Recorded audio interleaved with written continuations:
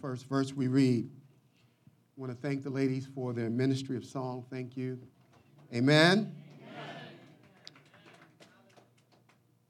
Now in the church that was at Antioch, there were certain prophets and teachers, Barnabas, Simeon, who was also called Niger, Lucius of Cyrene, Manass, who had been brought up by Herod the Tetrarch, and Saul.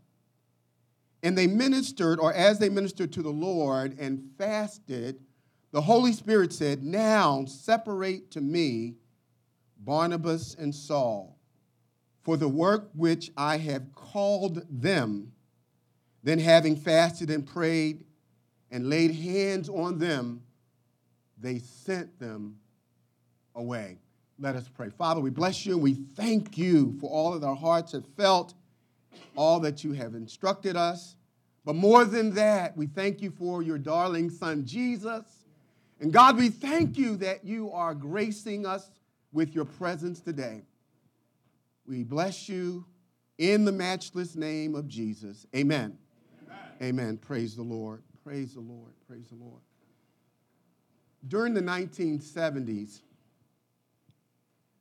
one of the most popular electronic gadgets flying off of retailers' shelves was the Polaroid Instant Color Camera. Somebody say amen. I'm going to ask you guys to adjust me down a little. This product revolutionized picture taking. The instant camera enabled you to take pictures of someone or something. Once the picture was taken, instead of having to pay to get it produced at a place that developed photos, you could actually watch the picture literally transformed in 60 seconds right before your eyes. Some of you still have those cameras. The print on the photo would gradually change, and you could see it with your own eyes. Although the printed version of the picture looked nothing like what the photographer or the photograph at the beginning of the process, by the time the picture was fully developed, you could see what the camera saw when you took the picture. The process, it was oblique, it was unclear, it was just a mass of gray ambiguity. Nothing made sense. Amen? If you took a picture of a car, when the picture was fully developed, you didn't expect to see the developed picture looking like a boat. Amen? Now watch this. The photographer knew what the finished product would look like before it was completed. When it comes to the Church of Jesus Christ, Jesus is the photographer.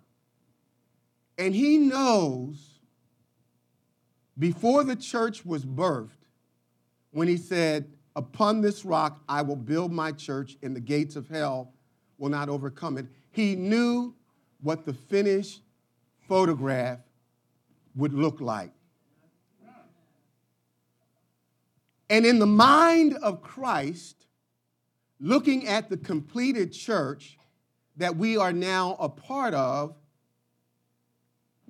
he would see the evidence of a spiritually mature church.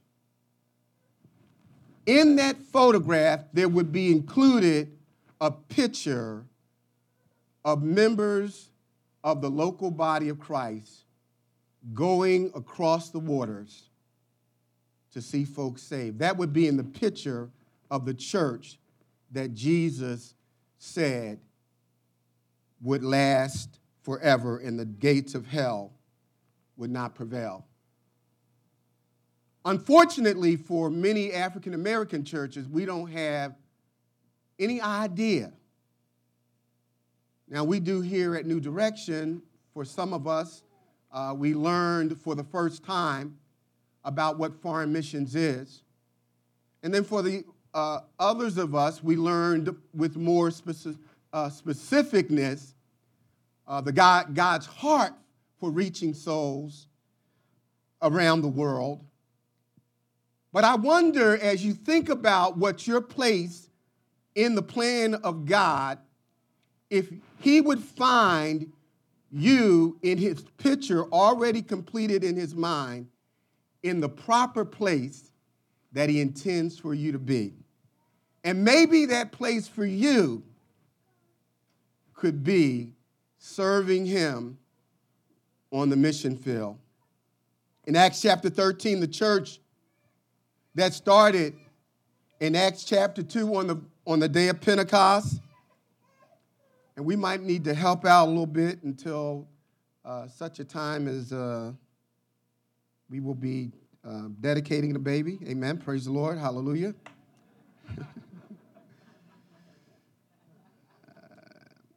I am no competition for a crying baby.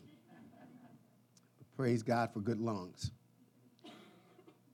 And so chapter 13 marks a transition in the book of Acts. The church starts in chapter 2 on the day of Pentecost when the Holy Spirit came and he filled and he indwelled the church. And the key verse prior to the birth of the ecclesia, the church, the body of Christ, is Acts chapter 1, verse 8. Jesus said to his disciples before he went back to heaven, he said, "But you will receive power, dunamis, omnipotent power is at work because the gospel is the power of God unto salvation." And so Jesus said, "But you shall receive power after the Holy Spirit has come upon you, believers, and you will be my witnesses in Jerusalem, Judea, Samaria, and unto the uttermost parts of the inhabited earth." That's the key pivotal verse upon which all of the book of Acts hinges on. Somebody say amen. We're going somewhere. And so what happens in chapter 2, over 3,000 souls are added to the church of Jerusalem. By the time we get to chapter 6, there may be as many as 20,000 members that are attending the Jerusalem church. It's a mega church. Folks are being healed. Officers are being chosen. The church is flourishing. The only problem is that Jesus didn't say that he died that the church would be a four-wall ministry. He said, "You will be my witnesses starting at home in Jerusalem." But it doesn't stop there. You will go to Judea, Samaria, and ultimately to the entire world. Well, the church got real comfortable having holy huddles. It was cool coming to church and "Ain't God good?" and "God's good all the time," and "He really loved it." It was just fine coming to church. And then the Lord allowed something to happen in order to stir up the nest so that the church wouldn't be comfortable in its comfort zone. He allowed persecution to come.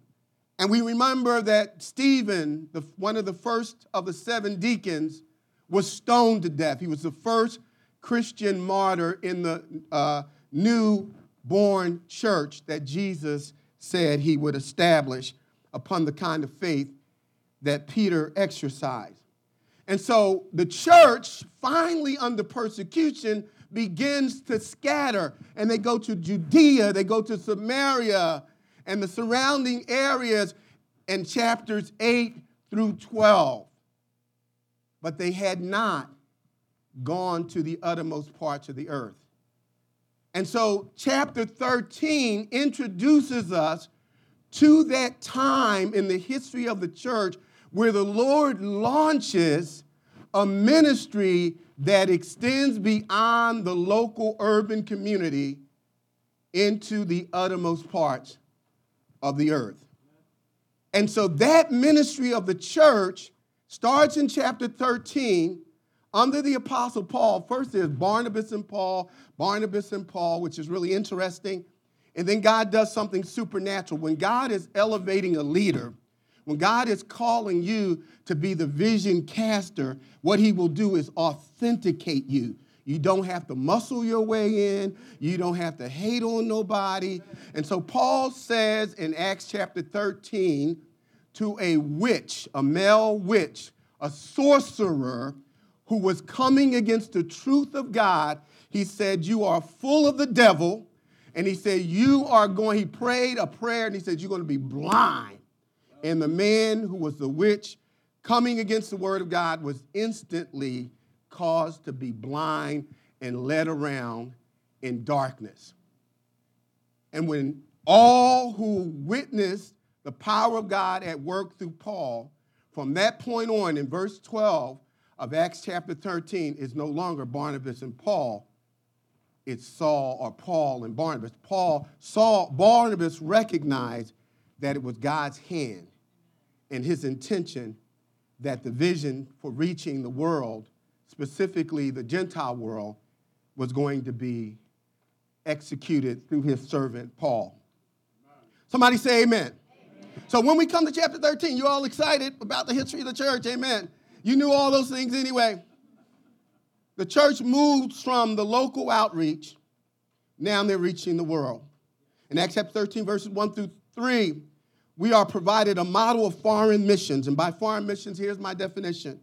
Fishing for lost souls overseas in countries that have not heard the word of God. In countries and places that have not heard the word of God. The new outreach and focus begins in chapter 13. It wasn't something that was arbitrarily decided by church members. This was the vision that Jesus gave, that we will go beyond the four walls, beyond the urban community, beyond the rural community, and we will get on boats and planes and trains and whatever we got to do.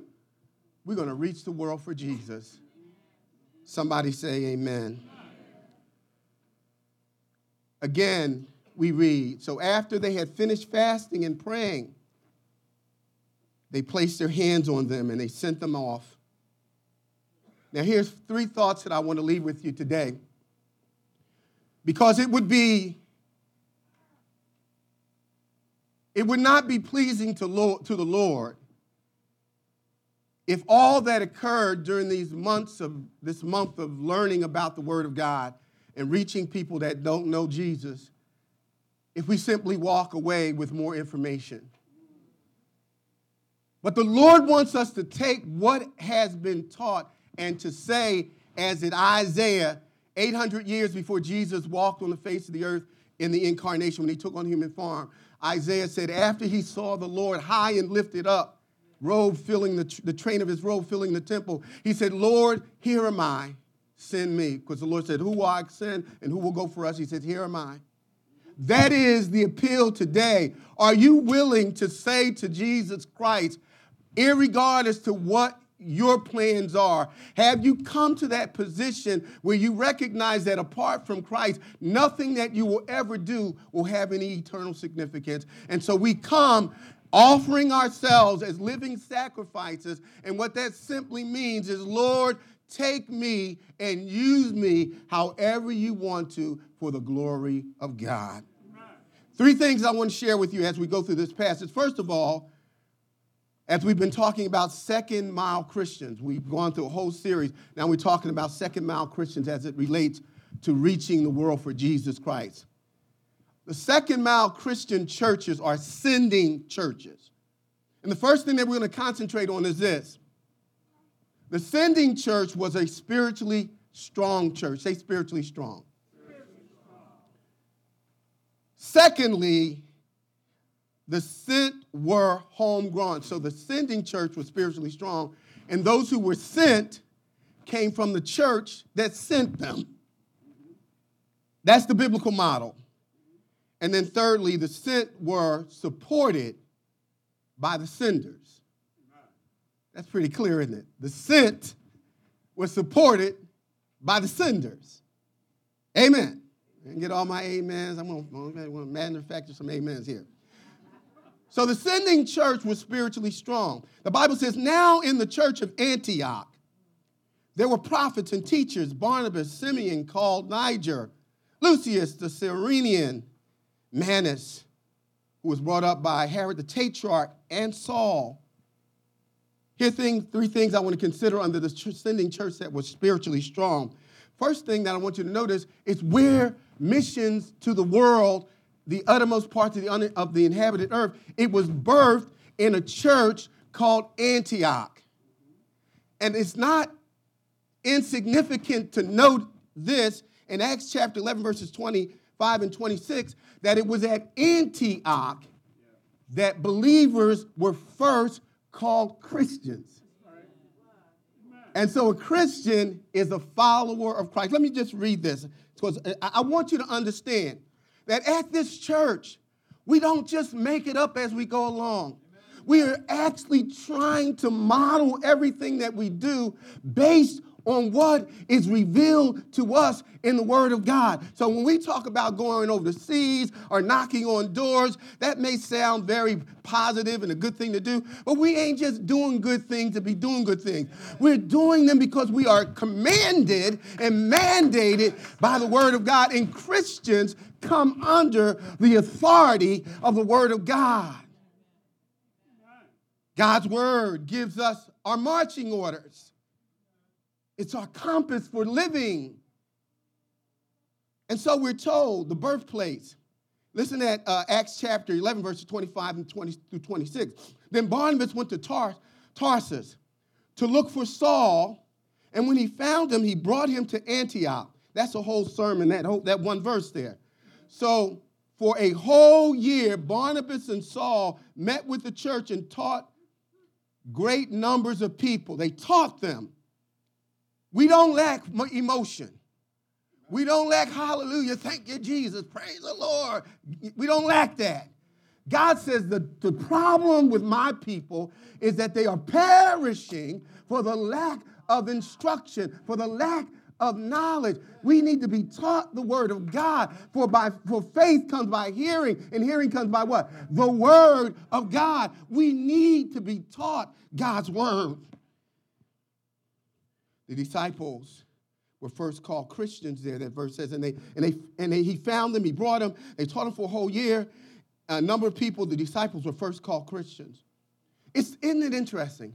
Of all the places that the good news had been shared, where Jesus Christ died, he was buried, and he rose on the third day, and placing our trust in what he accomplished on our behalf when he hung on the cross and his head fell in the lockets of his shoulders, and he said, it is finished. And then he commended his spirit to the Lord. When we share that news to people who are lost, they get saved. And so people were getting saved after the persecution and all over the place.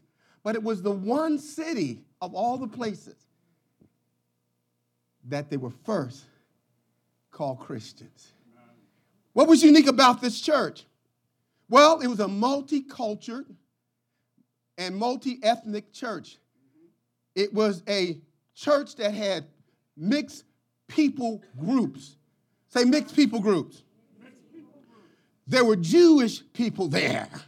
And we learned today, if you had come to class, there's not multiple races based on the tonation of the color of your skin. There's only one race. It's called the human race. We are all descendants of Adam, and Adam and Eve were created in the image and likeness of God, and so are we. We just are different shades of dirt.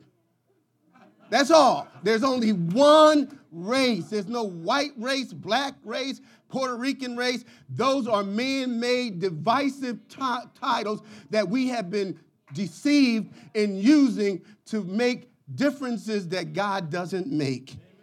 And so they were, amen. So there were Jews there. Paul and Barnabas were Jews. There were Africans there. Simeon, whose name was Niger. The name Niger means black. So there were black members in that church. Some folk who had some soul up in that church. There were Greeks in the church, and there was Lucius from Cyrene. Cyrene is our modern-day Syria. And so there were all different kinds of people in the church. I want you to know that the church that most reflects the one that Jesus died for is not an all one group church, ideally. Let me share with you, when John the apostle was on the island of Patmos, he was staring hell in the face. He was exiled he was going to be there for the rest of his life as far as he knew. He was in isolation, but he said, I was in the Spirit on the Lord's day. And while he was in the Spirit on the Lord's day, he got a glimpse of heaven while hell was staring him in the face. In Revelation chapter 7, verses 9 and 10, here's what he saw. After these things I looked, and behold, a great multitude which no one could number, of all nations, tribes, people, and tongues, standing before the throne and before the Lamb, clothed in white robes, with palm branches in their hand, and crying out in a loud voice, salvation belongs to our God who sits on the throne and to the Lamb. The church should look like the congregation that is in heaven. He said, I looked and I saw a number that no man can number, from every language, from every tribe, from every people group. That's what heaven looks like. And when God looks down from heaven on earth at the church that Jesus paid his blood for and was buried and died for, the church should reflect what heaven looks like. That's why we ought to have a heart for the world. It was a strong church. They were first called Christians at Antioch because of the people groups that were there. The church had strong preaching and teaching, the Bible says. Some were prophets and teachers. Back in these days, we didn't have a completed canon. We didn't have the total 66 books of the Bible. And so the prophets would get a direct revelation from God. And as they received the direct revelation, mostly forthtelling rather than foretelling, that is, forthtelling about the immediate things that God expected from the church right now for daily living. Foretelling has to do with distant future, and we see that in the book of Revelation. But as they gave the direct revelation to the church, then the teachers would take what was given through the prophets and they would explain it to the congregation.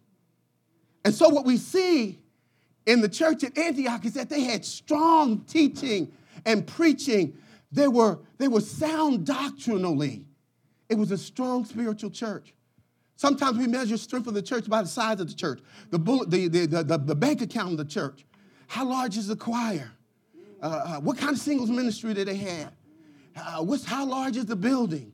You know what? The interesting thing, again, the church is the body of Christ. Amen. Okay? And again, when God measures the success of the church, he's basing it on the spiritual impact of his word on the lives of the people that are receiving it. And so they had strong preaching and teaching in the church. The church also had strong, multicultural leaders. There was Paul, there was Niger, there was Cynthia, there's this list of people. I've already read those to you, Manian and so forth. They were a multicultural ethnic leadership church. Here's what is important about that. I don't know how many churches that I've gone to, and you can have a predominant group of folks. If you have multicultural people in the church, there should be multicultural representation in leadership. If you go to a church that is predominantly white, in terms of all of the leaders are white, but 85% of the church is black, something's wrong with that. Because the gifts of Christ are not restricted to certain cultures. And I don't know how many times I've gone to Bible-centered, evangelical, fundamentalist, conservative churches, and all that some people can do in those churches is sit and listen. You can't exercise the gift of leadership in those groups. That's not what this church was like. They led shoulder to shoulder. It was multicultural leadership. So if you got a blend in the church, you ought to have a blend in the leadership. That's biblical. Amen. Somebody say amen. So the church was strong in their leadership. I want you to understand, until the church is spiritually strong in its leadership, in its teaching, in its message to the world that we are Christian, nobody ought to be, you don't have to go around, I'm a Christian, I'm a Christian, I'm a Christian. I often go in the room with people that are dying as a hospice chaplain, and the first thing they say, I ain't religious. I say, I ain't either. I'm just a preacher who loves Jesus. I'm about relationships. But what happens is, when the body of Christ is functioning in the way that we should, and we're not allowing color and financial and social and education to be divisive among us, we don't have to tell people we're Christian. They'll call us followers of Christ because that's what Christ is like. The Bible says, by this they will know that you are my disciples. By what? By how big your Bible is. By how high you jump. But how many tongues you can speak in. But how many bishops and apostles and whoever else you know. No, they will know that you are my disciples, that I actually lived and I suffered and died by your love one for another. I know a man who really took the scripture seriously when the Lord said, blessed is the man whose quiver is full of children. He had 14 kids with the same woman that he was married to. 14 of them. She was a little fertile. And this was pre-Viagra days. Amen. Watch this. The first 7 of those children spent time in jail. They ended up involved in life of crime, drinking, drugs, gang war. And many of them, even to this day, because of the activities that they got involved, still are in jail. Then they had 7 more children. Maybe that's why they decided 7 is the number of perfection. That first 7 didn't kind of. So they had 7 more children. All 7 of them married, wives and husbands, law-abiding, great jobs, serving God. The question is, what's different? 7 in jail, and the last 7 living for God, celebrating the presence of the Lord. Well, the parents got saved. What I'm saying is this. When you become a member of the body of Christ and you become connected with a local church and you are taught the word and preach the word and the word is allowed to change your life, you will be different and you will be prepared not only to train up your own children in the way that they should go, but you will be available to do what God says. I'm saying to you that strong spiritual churches produce strong spiritual people who are able and equipped to go and tell others about Jesus. I want you to understand something. We have a strong spiritual church here, and you're being equipped. You're being equipped not to just get more information, but to be challenged by God. What am I going to do with what God is doing for me? Some of this is going to go over some of your heads because you ain't thinking about going nowhere. You don't have to go anywhere to be obedient to the Lord. You ought to be telling everybody about somebody who took a nobody like us and made us into somebody because by his grace, we who are wretches undone.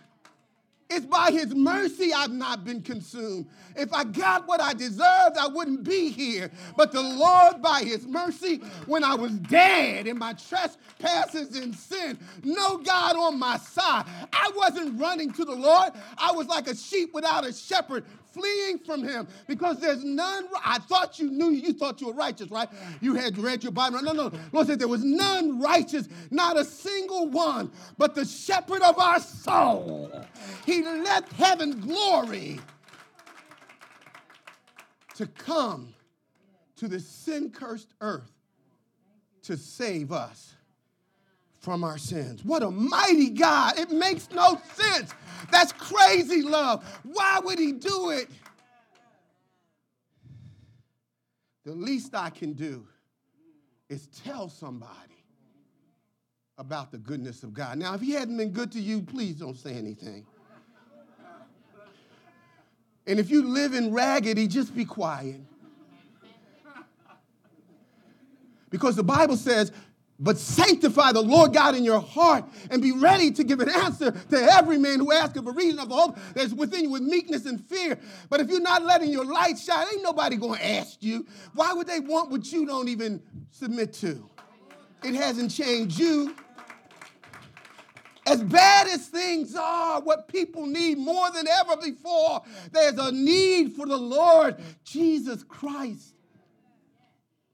Stay with me. The sending church is a spiritually strong church, but the sending church sends homegrown missionaries. Verse 2, and as they ministered to the Lord and fasted and prayed, the Holy Spirit said, now separate to me. Who did he say separate? Barnabas and Saul. Just wanted to make sure you're with me. For the work to which I have called them. Notice where the first modern missionaries came from. They came from the church that sent them. Homegrown. Ain't nothing like a home-cooked meal. Paul and Barnabas were members of the Antioch church. They were products of the sending church. And so one of the characteristics of a biblically sound church is that because it's strong, it's producing strong Christians. And it will develop Christians within that body that will respond to the call of God. Who they sent? Who did they send? Not who they sent. Some people think, I ain't doing nothing at the church. And man, it would be nice for people to call me up front and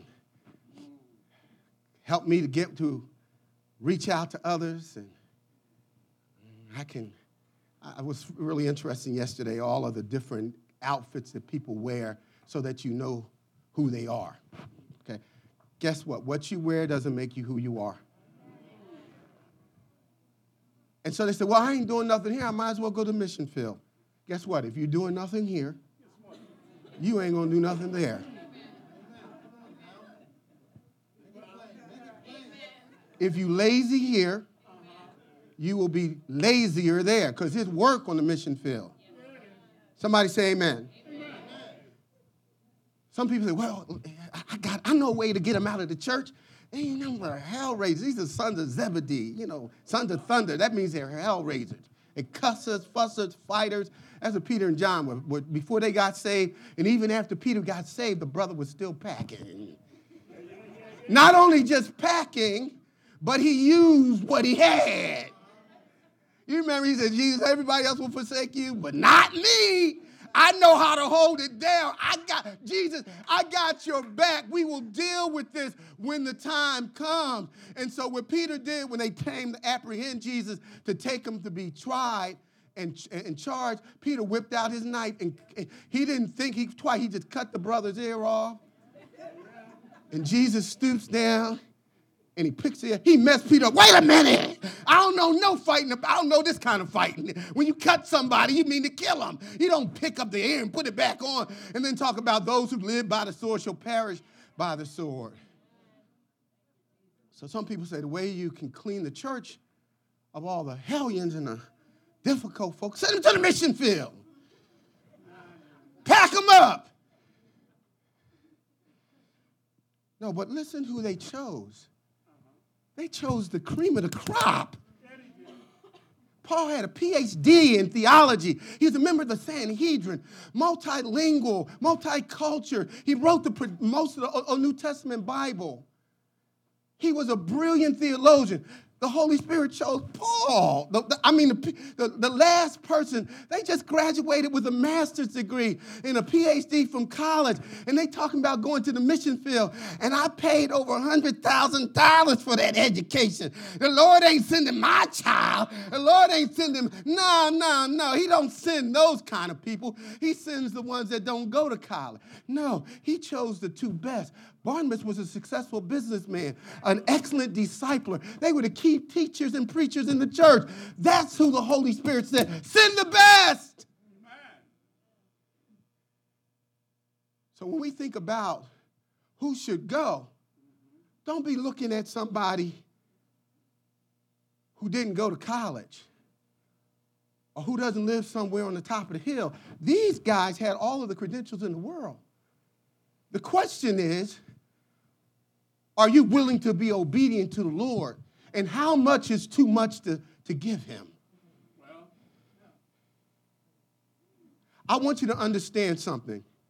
I don't care how much scripture you quote, how much Bible you know, how well you were raised, you will have no supernatural power released in your life or genuine peace until you are in the center of the will of God for your life. And if that means packing your stuff and going, if you were a Mormon, in order to be officially admitted to membership, you got to spend 2 years on the mission field. You are obligated to give 10% of your income, or you can't be a Mormon. You can't be a Jehovah's Witness if you don't go knocking on doors. They discourage college.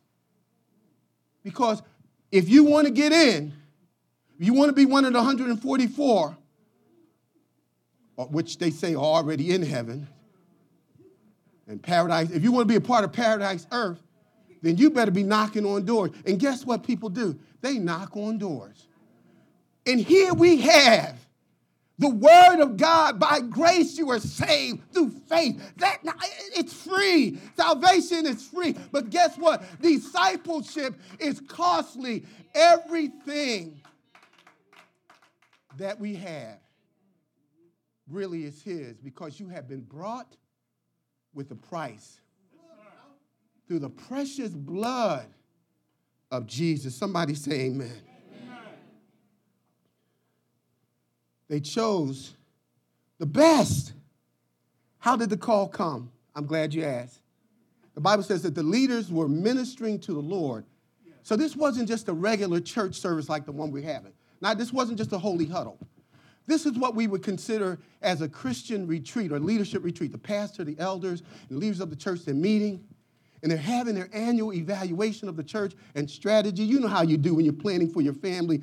Fathers at the beginning of the year, you strategize, evaluate, casting your vision. You know how they do. I know they do it at our jobs, but this is what we should be doing in our homes. And so the church is meeting, and they're evaluating how good God has been. Marriages are being saved. People are being delivered from addictions. People are being healed from all kinds of diseases. Miracles and signs are happening in front of us. And what's really going to blow their minds is that people are tithing. They're tithing so much that at the end of the meeting, I believe what they end up saying, God, you've been too good. We got too much.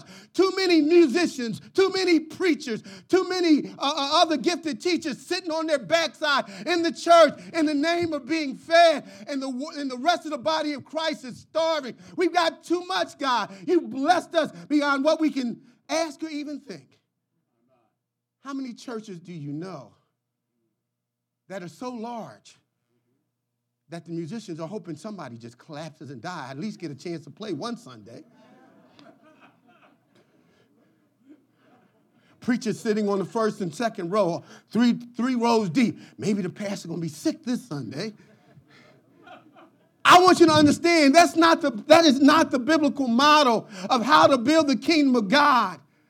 Sometimes you can get too big And so what they're saying is, Lord, we got so much blessing, so many members. It's time for us to go further in you. We don't ever want to get comfortable down here because this world is not our home. We're heading for heaven. And so whatever it takes, Lord, we want to use what you blessed us with to be blessings to others who need it.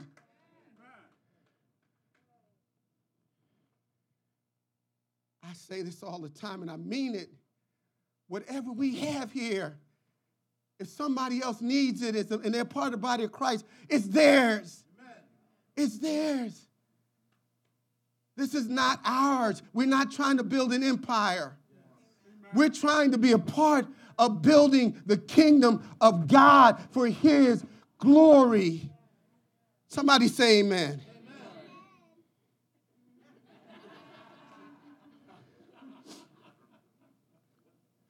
The leaders were meeting. The Holy Spirit spoke.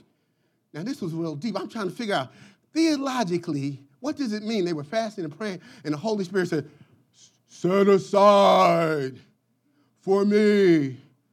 Now, when's the last time the Holy Spirit spoke to you like that? I believe that's how the Holy Spirit audibly spoke to them in fasting and prayer. And guess what? I'm not going to tie the Holy Spirit's arms or hands to say he can't say that, speak that. Some of us need that. That's the only way you're going to believe it. It got to hit you right in the face. Bam! Oh, thank you, Jesus. That's you? Oh, I was wondering why that cross was there. I was wondering why that, So the Holy Spirit spoke to surrendered leaders. Here's the key. They were praying and fasting and ministering to the Lord. They were asking God, what can we do? What do you want? If you want to hear from the Holy Spirit, you don't have to be a pastor or an elder or a deacon. You just need to be surrendered as a believer. And he will speak to you. He will let you know what your purpose is. Are you surrendered? The call came from the Holy Spirit. The call must proceed, must be processed. I don't know what I wrote here. God bless you. And Holy Spirit, what you want? I know what I meant. Amen. Amen. The call must precede your going. If you go without being called, you just sent. You just went without being sent. Right. You need to be sent before you go. The called are the only ones that should go. Amen. If he didn't send you to Kenya or Haiti, stay home. Yes. Don't go there and be a nuisance because you will be outside of the will of God. Wherever he tells you to go, that is where. That's why I'm gonna be more deliberate about who joins his church. You better be sure God told you, because if you are not being faithful to where God called you, then you're in disobedience, and we are signing off on that. The question is, God told you to be here. You will hear this shepherd's voice, and you will follow my leadership. And my leadership as I follow Christ. Amen.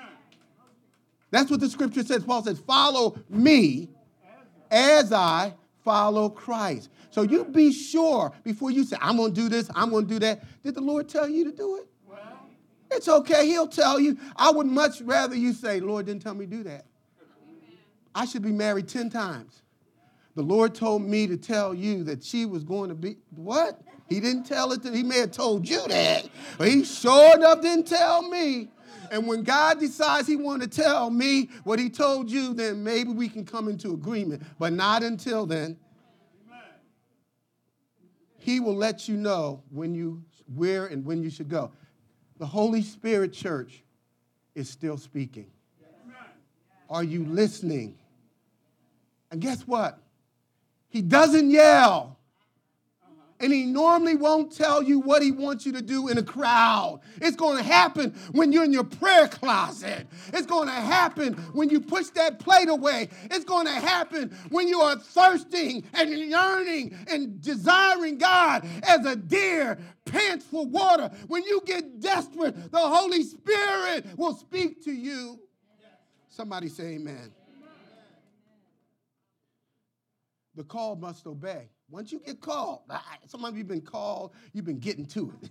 You know, you might get the illustration. You see these girls jump, that with the jump rope, and you bounce to that. You're going to get in. You're going to get in. You're waiting for somebody to tell you to do what God already told you to do.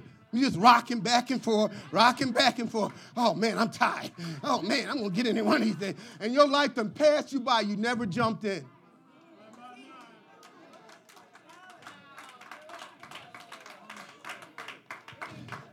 One of the greatest, most famous missionaries who ever lived was Hudson Taylor, missionary to China. He would interview potential missionaries to foreign fields. And he said, why do you want to go? Give me your motivation. Some say, well, the Lord commanded that we should go into the world and preach the gospel. That's a great answer. Then others would say, well, millions are perishing, and if I don't go and tell them, they're going to die and they're going to go to a Christless eternity. He says, that's a great answer. He said, but let me tell you something. Here's the only thing that will keep you where God sent you. When the trials come, when you can't turn on your little internet, when you can't read your emails, when ain't nobody calling you, when you pushing away those mosquitoes, and when those kids are acting like they're doing you a favor to be with you, you done traveled all those hundreds of miles. The only thing that's going to keep you is that you love Jesus. That's why it's important for missionaries to be homegrown under strong spiritual leadership. It's because we know you. You'll know if somebody loves Jesus. That's the question. When you consider your behavior, when you consider your attitude, do you love Jesus? I want you to understand that the love of Jesus is infectious. It is contagious. It radiates. It makes the light. It's like putting your high beams on. When somebody loves Jesus, it's like turn the light off. They were homegrown. They came out of the church that they were trained in or were trainers in. Here's the final thing. The Sent Church supported the sent. Say they supported the sent. Then having fasted and prayed, they laid hands on them. They sent them away. What did the church at Antioch do through the leadership? The laying on of hands is significant. I ain't talking about hitting somebody. I'm going to lay my hands on you. No. When the church, through the leadership, lays their hands on you and acknowledges a call of God on your life, it's supernatural. Amen. It means, through the leadership representing the church, that the leadership is agreeing. We're not deciding because the Holy Spirit already decided. That's why the Bible said, whatever you loose and bind on earth, it will be loosed and bound in heaven. That ain't what we say. Name it and claim it if you loose it and bound. I command the devil to get in that corner. I command the devil to roll. No. What it means to loosen the bind on earth, if God will loose and bind it, he said, whatever I already decided, whatever I already loosed and bound in heaven, if you agree with that, that's what I will keep loosed and bound.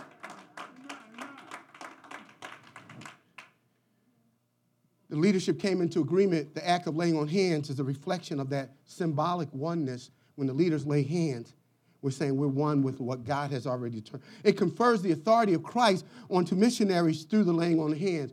The authority and the power you need to be released through the touching and agreement of leadership. God it's not like you don't already have the power. The laying on hands in a public setting, it's like it activates the power.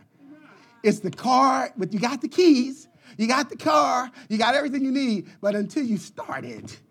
So the laying on of hands is like saying to everybody assembled that power, that special anointing, that gifting is now available and to be used. It also says a third thing and final thing. Somebody says, I'm glad that salvation's free. Laying on of hands means commitment to accountability through prayer, personal communication, and keeping up with the alliterations through cash money.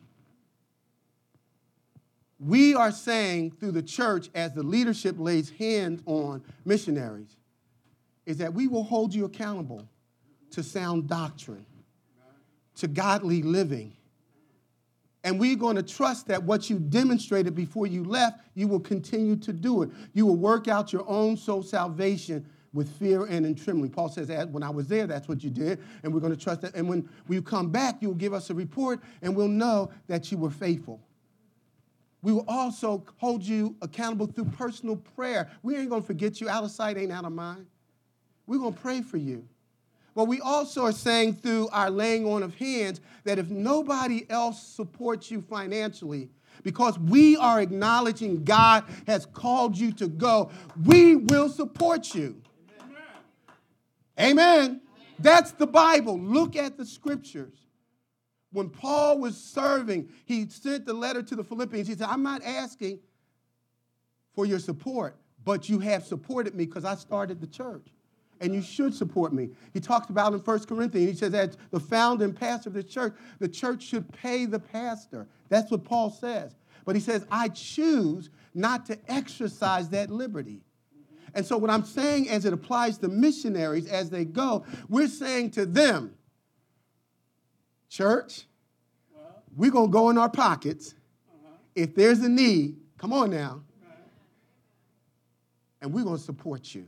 We're not going to let you go over there and your needs not be met. Amen. Wouldn't that be inhumane? Yes, wouldn't that be ungodly? Amen. Come on now. I'm just telling you, that's biblical. That's biblical. The sending church should be the primary supporting church. I love Forrest Gump. I don't know how many times I've seen that movie. He had a friend named Bubba. Bubba Gump Shrimp. Bubba Shrimp. Yeah. They both served in the military. Stand with me.